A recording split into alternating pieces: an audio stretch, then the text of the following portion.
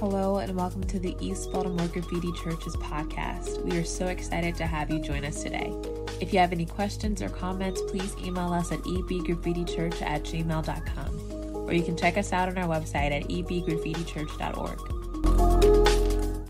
So, Paul David Tripp, I do not know him personally. I feel like he is my friend because when I read what he writes, it just resonates with me.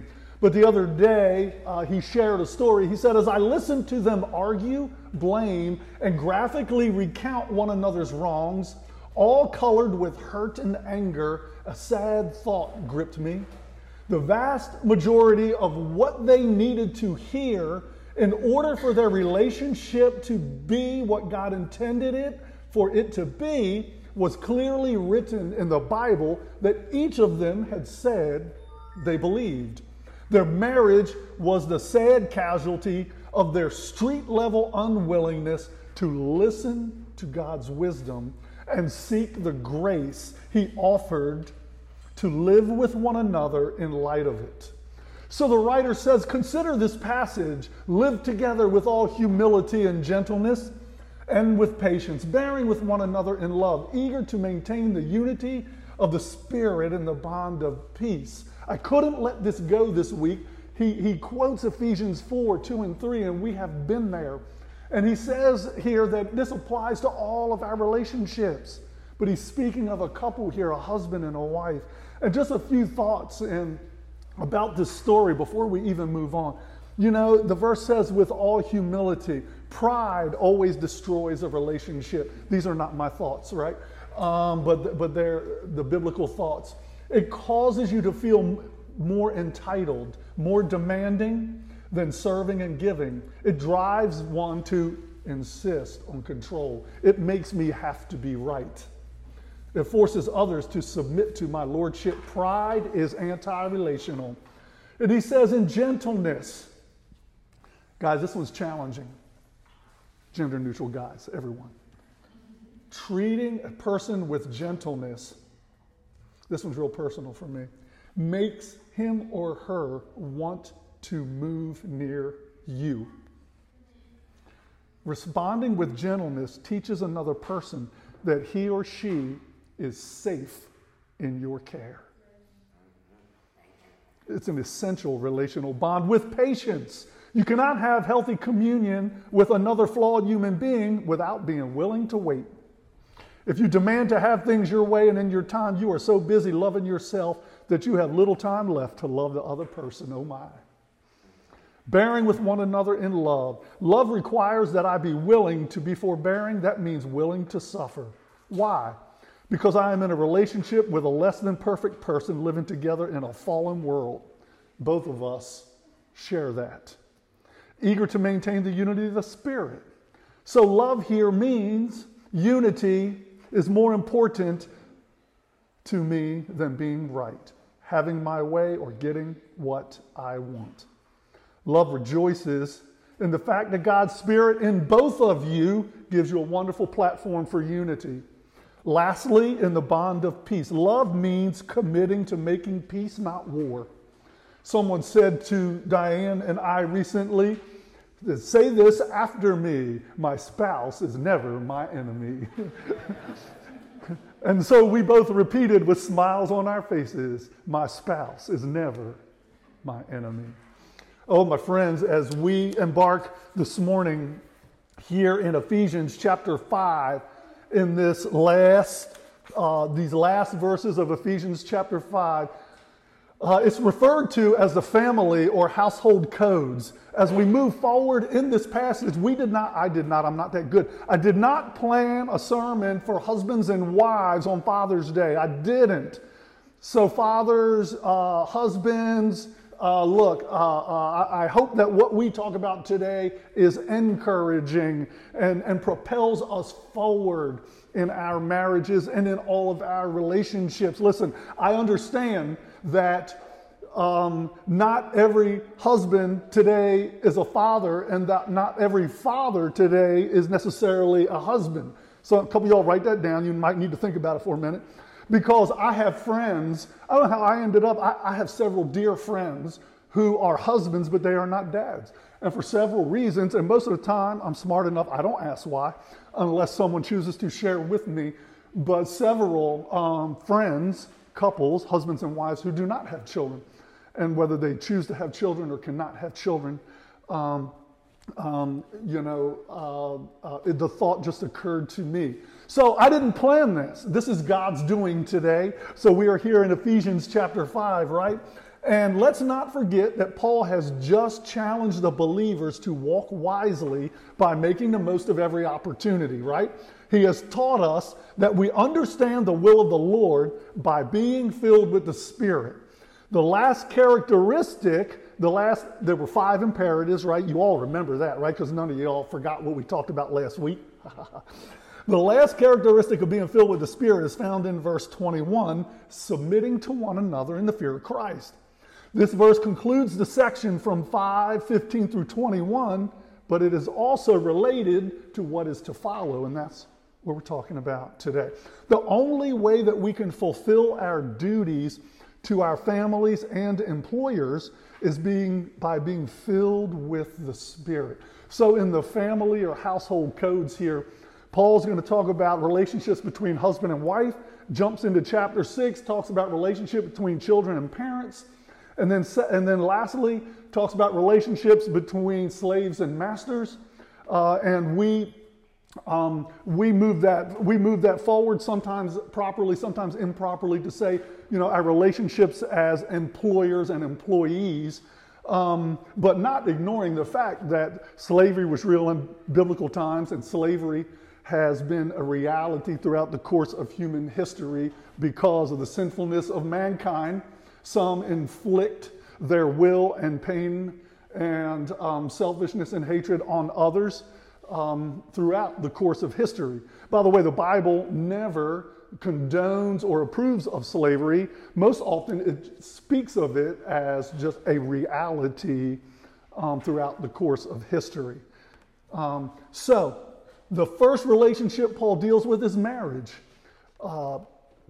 Dr. Timothy Keller says, I believe there's no relationship between human beings that is greater or more important than marriage. In the Bible's account, God himself officiates at the first great wedding in Genesis chapter 2. And when the man sees the woman, he breaks into poetry and he exclaims, at last. Those are his first words, at last.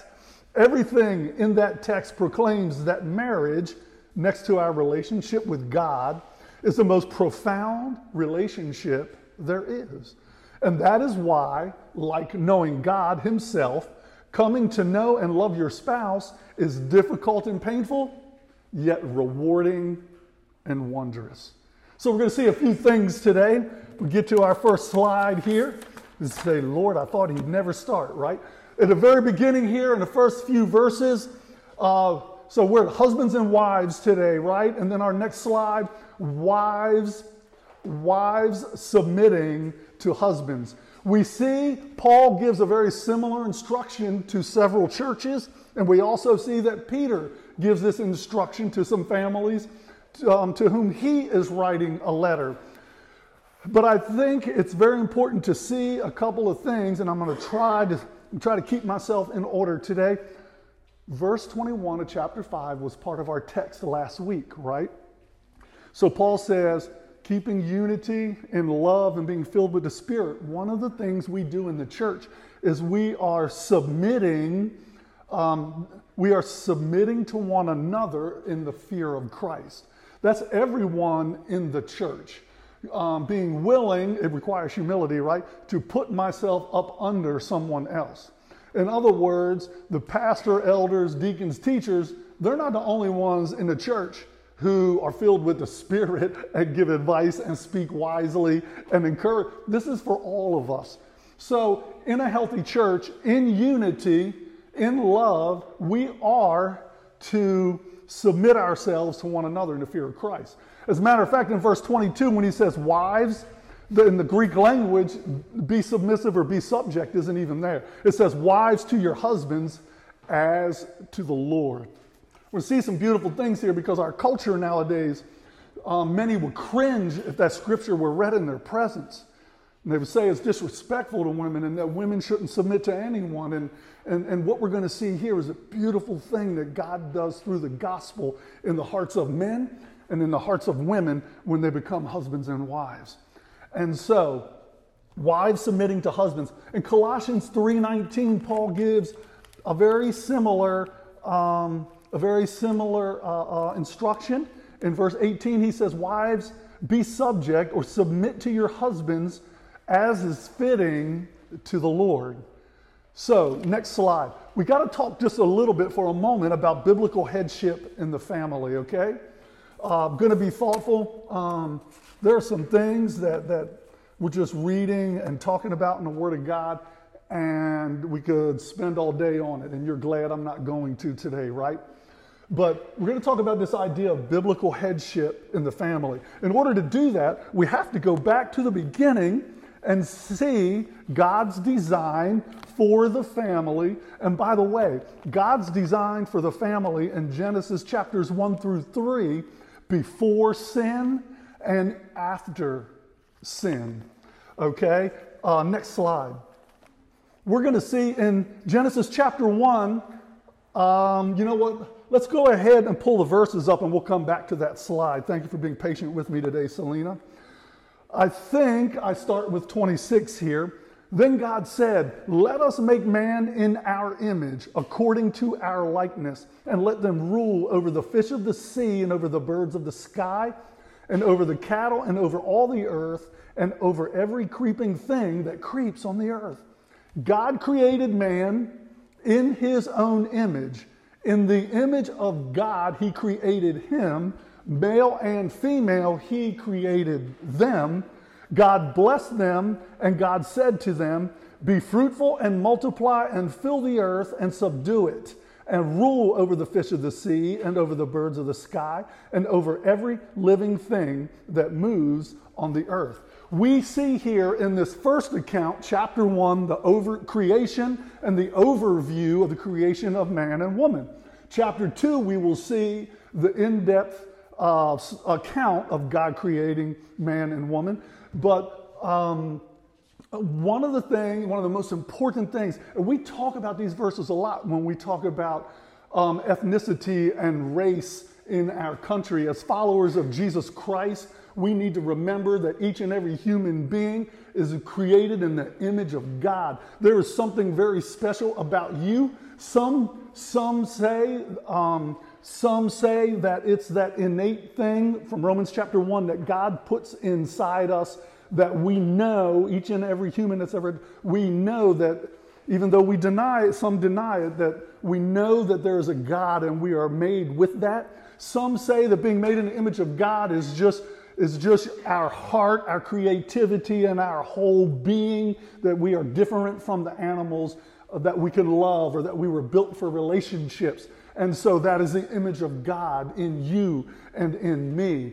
But when we're talking about God creating man and woman, there are a couple of thoughts. If we go back to the male-female slide.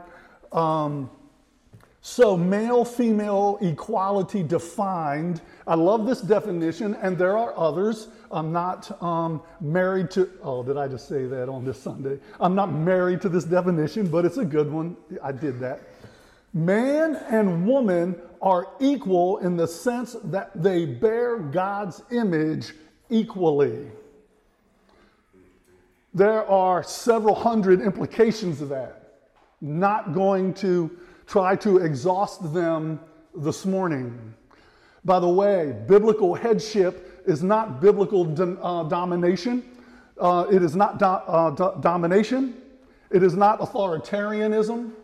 It's not all the other abuses that men and Christians have used over the years to keep women down, or to abuse power, or use the Bible to keep and maintain power. That is not what God is talking about. That's why we're given just a brief definition here, that man and woman are equal in the sense that they bear God's image equally.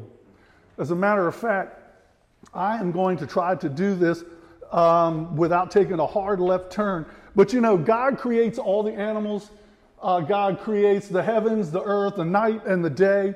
But when he creates the animals, he just says created, after their own kind.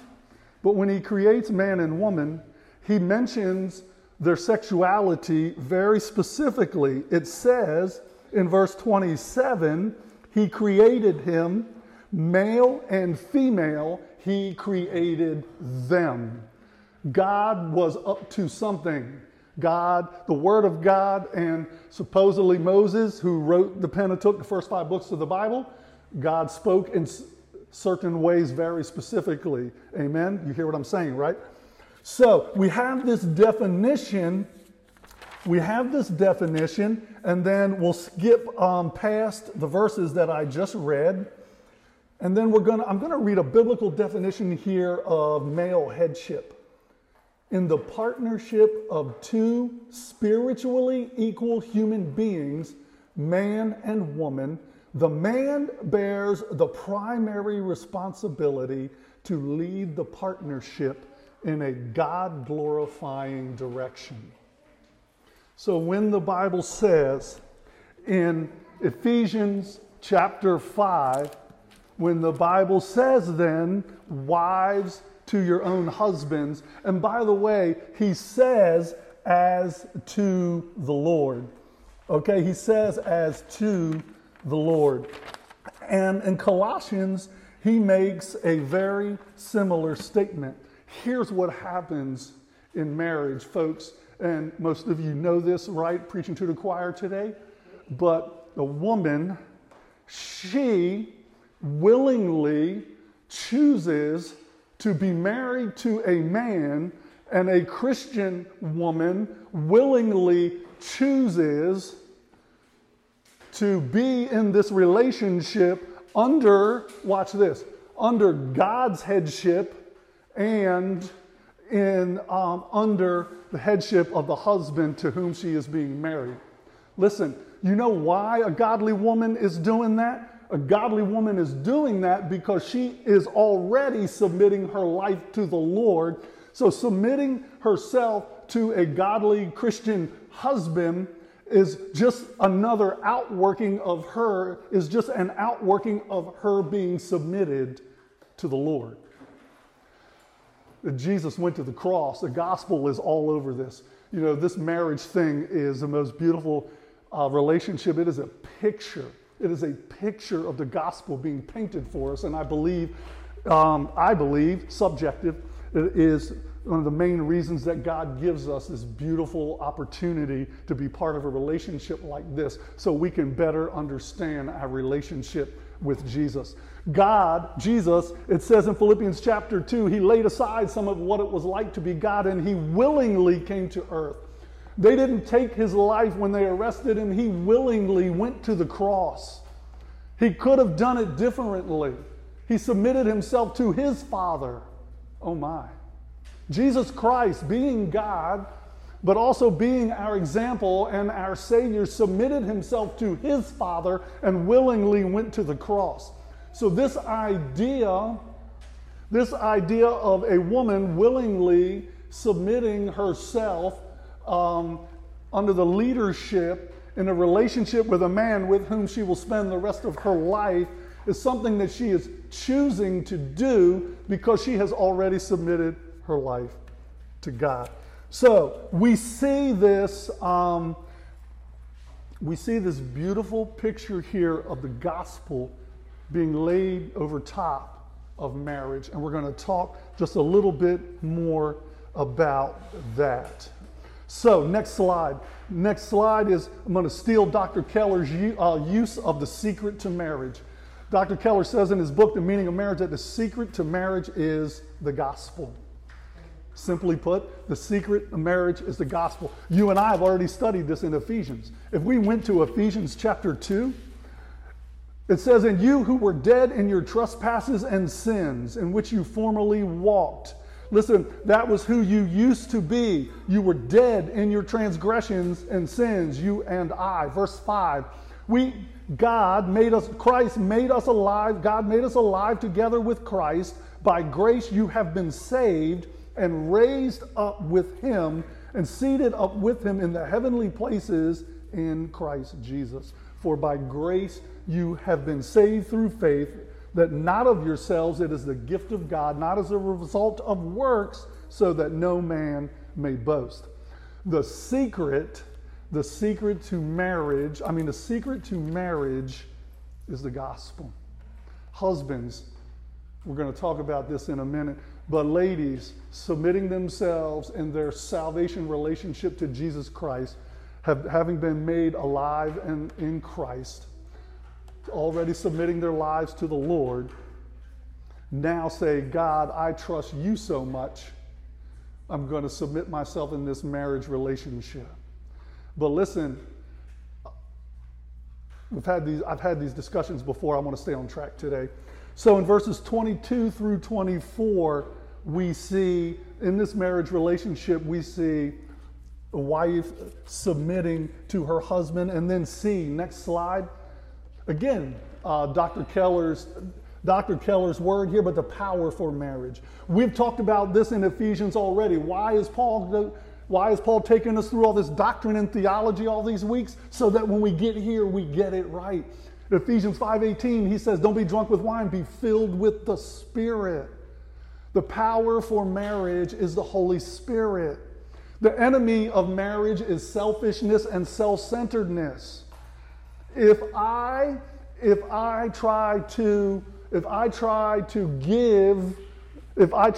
tries to give their spouse all the good things that they want to give them, and we're doing it in the flesh, sometimes our motives can be wrong. Sometimes I will give because I want to be in control. Sometimes I will give because I'd rather give than receive. So again, I like to be in charge of the process, right? Sometimes, if I am not walking in the Spirit, I don't have anything good to give. Why? It is the Holy Spirit that fills us up. So the power for marriage, for both husbands and wives, is the Holy Spirit. I can't pour out everything that one cannot pour out everything that your spouse needs if you don't have anything to give. I used to bring the pitchers of water up and dump one out, and I talked to the kids about it. Looked like I was dumping it on the floor, but I would have a bucket back here, you know. And then I would say, see, sometimes, look, I don't have anything else to give you. Why? Because it's the Holy Spirit that fills me up. If I'm not walking in the Spirit, obeying the Spirit, living in the Spirit, I don't have anything to give the other. So we know the secret to marriage is the gospel. The power for marriage is the Holy Spirit. So husbands and wives, one, you need Jesus. I need Jesus. If I'm going to be the husband, if you are going to be the husband or the wife that God has called you to be, we can only accomplish this in Christ Jesus. Two, we can only love our spouse and defeat the enemy of self-centeredness and selfishness. We already talked about pride being the enemy of all of our relationships, right? We can only do this in the Spirit. Secondly, in verses 25 through 31, we're going to talk about, for a few minutes, husbands loving wives. We talked about wives submitting and loving their husbands. We're going to talk about husbands loving their wives in verses 25 through 31. We see here, husbands, the command, love your wives just as Christ also loved the church and gave himself up for her. Now remember, this entire passage, Paul refers to it as the mega mysterion. We've talked about that before. This whole thing is a great mystery. Because now we're going to say, hold up, Paul, what are you really talking about, right? Because he says, for the husband is the head of the wife, as Christ also is the head of the church, he himself being the Savior of the body. Almost missed Ephesians 1, 22 and 23. And if we go back there, because we've already studied it, and he put all things in subjection under his feet and gave him as head over all things to the church. God put all things in subjection under Christ's feet, which is his body, the fullness of him who fills all in all. So now here is Jesus, our example, husbands and wives, future husbands and wives. Okay, here is Jesus, our example. Jesus is the head of the church. The Bible refers to us in 1 Corinthians chapter 12, in Romans chapter 12, right here in Ephesians chapter 4, that we are the body of Christ. Christ is the head of the church. So we go all the way back to creation to just see where this thing started and what God's intentions were. Now, mind you, sin got in here. Adam and Eve sinned. And this whole thing got messed up. And the relationship between husbands and wives got messed up, right? Because sin makes us selfish. In the beginning, in the garden, they were naked and unashamed before sin. First thing they did after they sinned was they hid from God, and then they made some clothes for themselves because they were naked and ashamed. So sin did something to the relationship. The relationship that can only be fixed by the God who created us. Amen? So we see here now that Christ is the head of the church. He is the Savior of the body.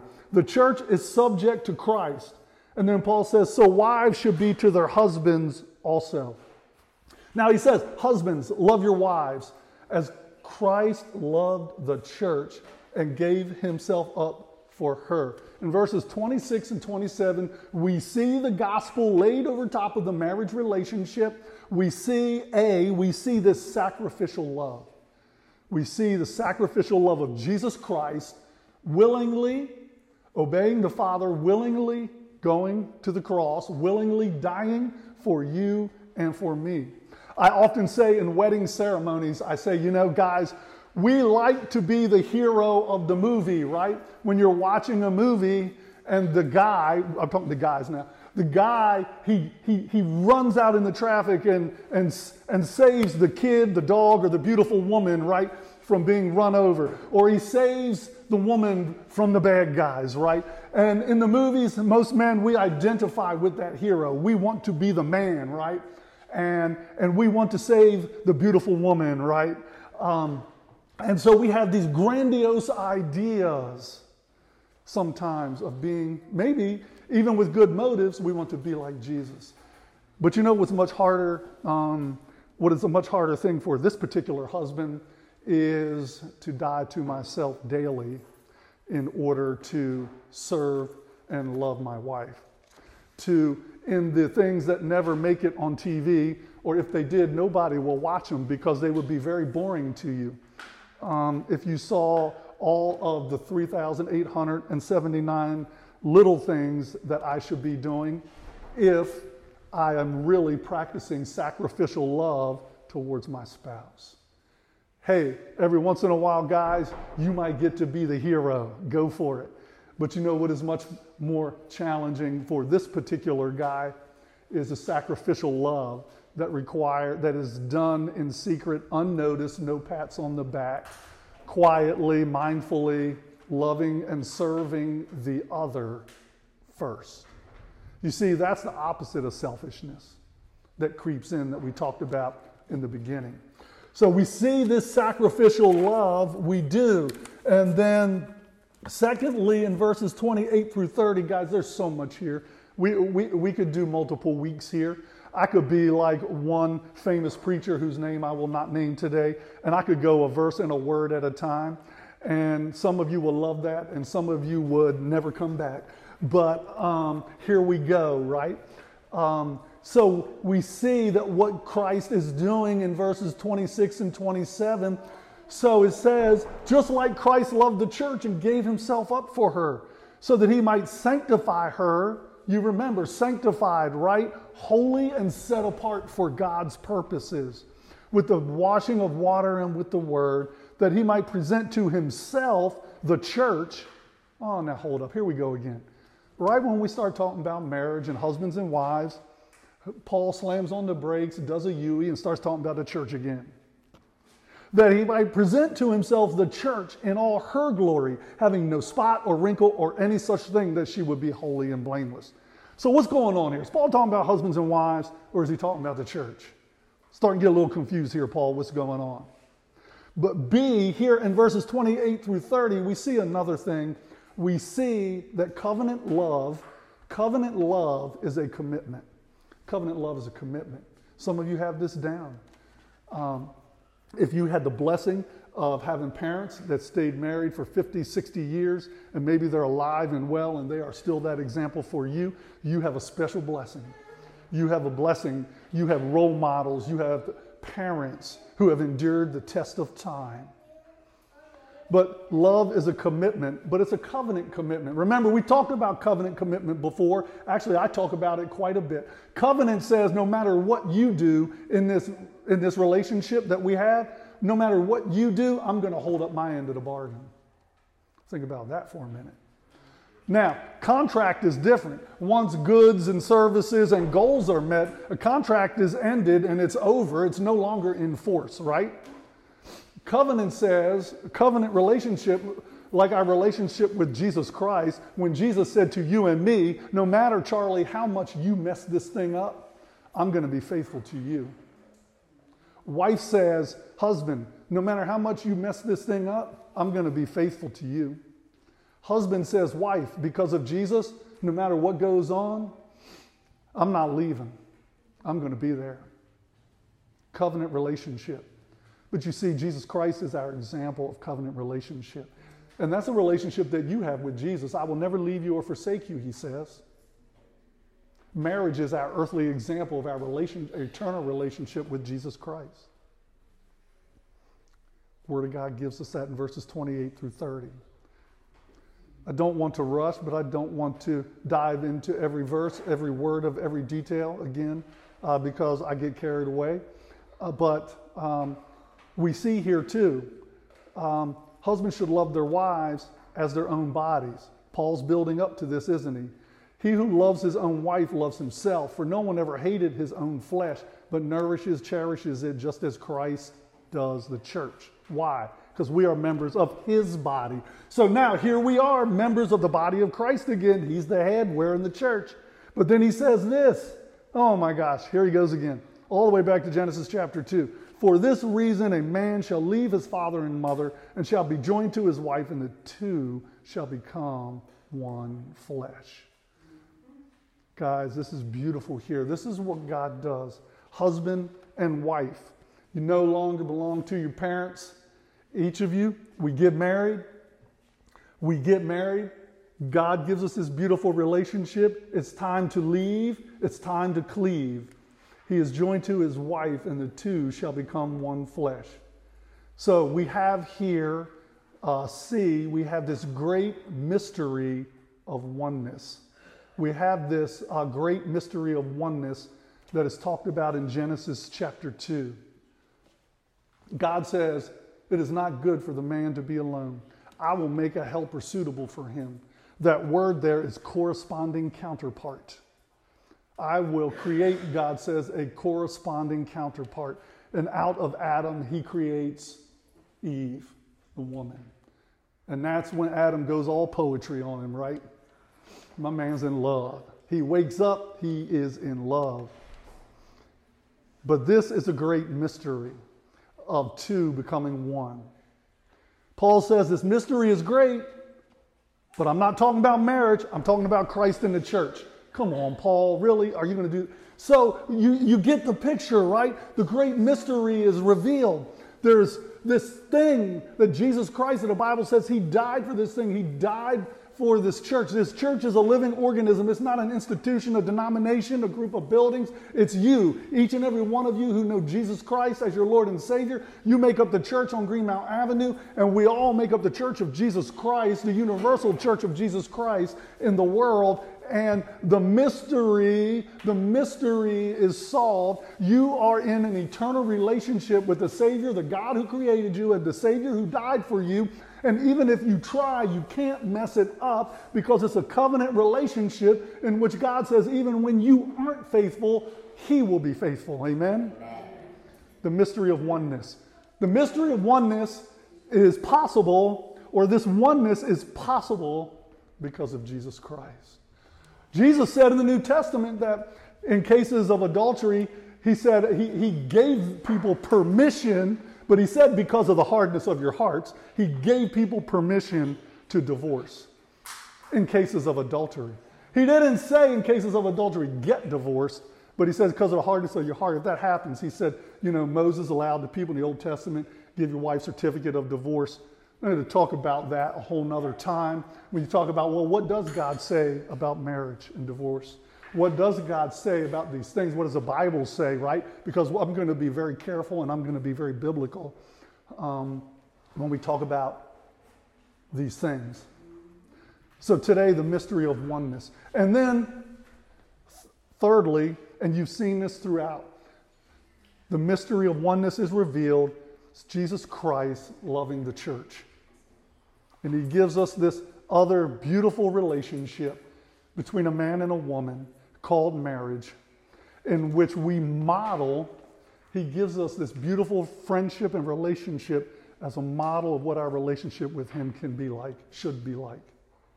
As a matter of fact, he says in verse 33, he says, nevertheless, because Paul's going to throw it out there one more time, each individual among you is to love his own wife even as himself, and the wife must see to it that she respects her husband. Oh, my friends, husbands, guys, you know what? If we love our wives the way Jesus Christ loved the church, most wives with open arms will be willing to live in this biblical relationship with you as the leader, the spiritual leader, the protector, provider, priest to your family. She wants that. Most wives want to live in that relationship. Could a woman protect herself if you were not around? Absolutely. Ladies, I'm with you today, ladies. But you know what? In this marriage relationship, I have a fierce daughter, man. She don't play. I have a fierce wife. She don't need me. She loves me. She keeps me around because she loves me. But listen, men, listen. Most women would love to thrive in a relationship in which they were loved by a man who loves them like Jesus loves his church. Ladies, nothing will blow a man up and make him feel confident and strong than you standing beside him and behind him saying, honey, you got this. Nothing. That man will go through fire for you, ladies. When you say, honey, you can do this. You've got this. I'm with you. I'm not leaving you either. No, I didn't watch a silly love movie this weekend. You know what? I am simply sharing with you things that the Word of God through the Holy Spirit has revealed to much smarter people than me who say it much better than I do. But even in a sinful, broken world in which your spouse will not always get it right and you will not always get it right, you can still function in this beautiful oneness because of Jesus Christ, because as a follower of Jesus, you are filled with the Spirit. And I promise you that what I just told each of you, men and ladies, is the truth. It's the truth. It's the truth of what God can do in your marriage, in your marriage relationship. Listen, you say, you don't understand, Pastor, it's too late for me, or you don't understand, Pastor, what I've been through. You know what? With all sincerity in my heart, I don't know what many of you have been through. And I would not ever minimize that. You may have been in a marriage where you suffered greatly, and you are no longer in that marriage. You may have been the faithful spouse who tried to honor your spouse, and it just didn't work the way you wanted it to. I promise you this, God is not a waster. And Jesus Christ, who is the lover of your soul, man or woman, Jesus Christ, who is the lover of your soul, has never left you or forsaken you through that time. He will redeem what the world has stolen. He will redeem what a broken world tried to mess up. It may not look the same. It may not even mean that marriage is on the horizon again. I don't know. I don't know what you've been through. I only know what the Word of God says. And I know that the God of second chances is the God who forgives our sins, is the God who created us, is the Savior who loves us. And He gives us this picture of marriage. He gives us this picture of marriage so that we can better understand our relationship with Him. So friends, I'd just like to close this morning in just a moment. Jason will come and lead us in some more worship. And dads, today on this Father's Day, we honor you.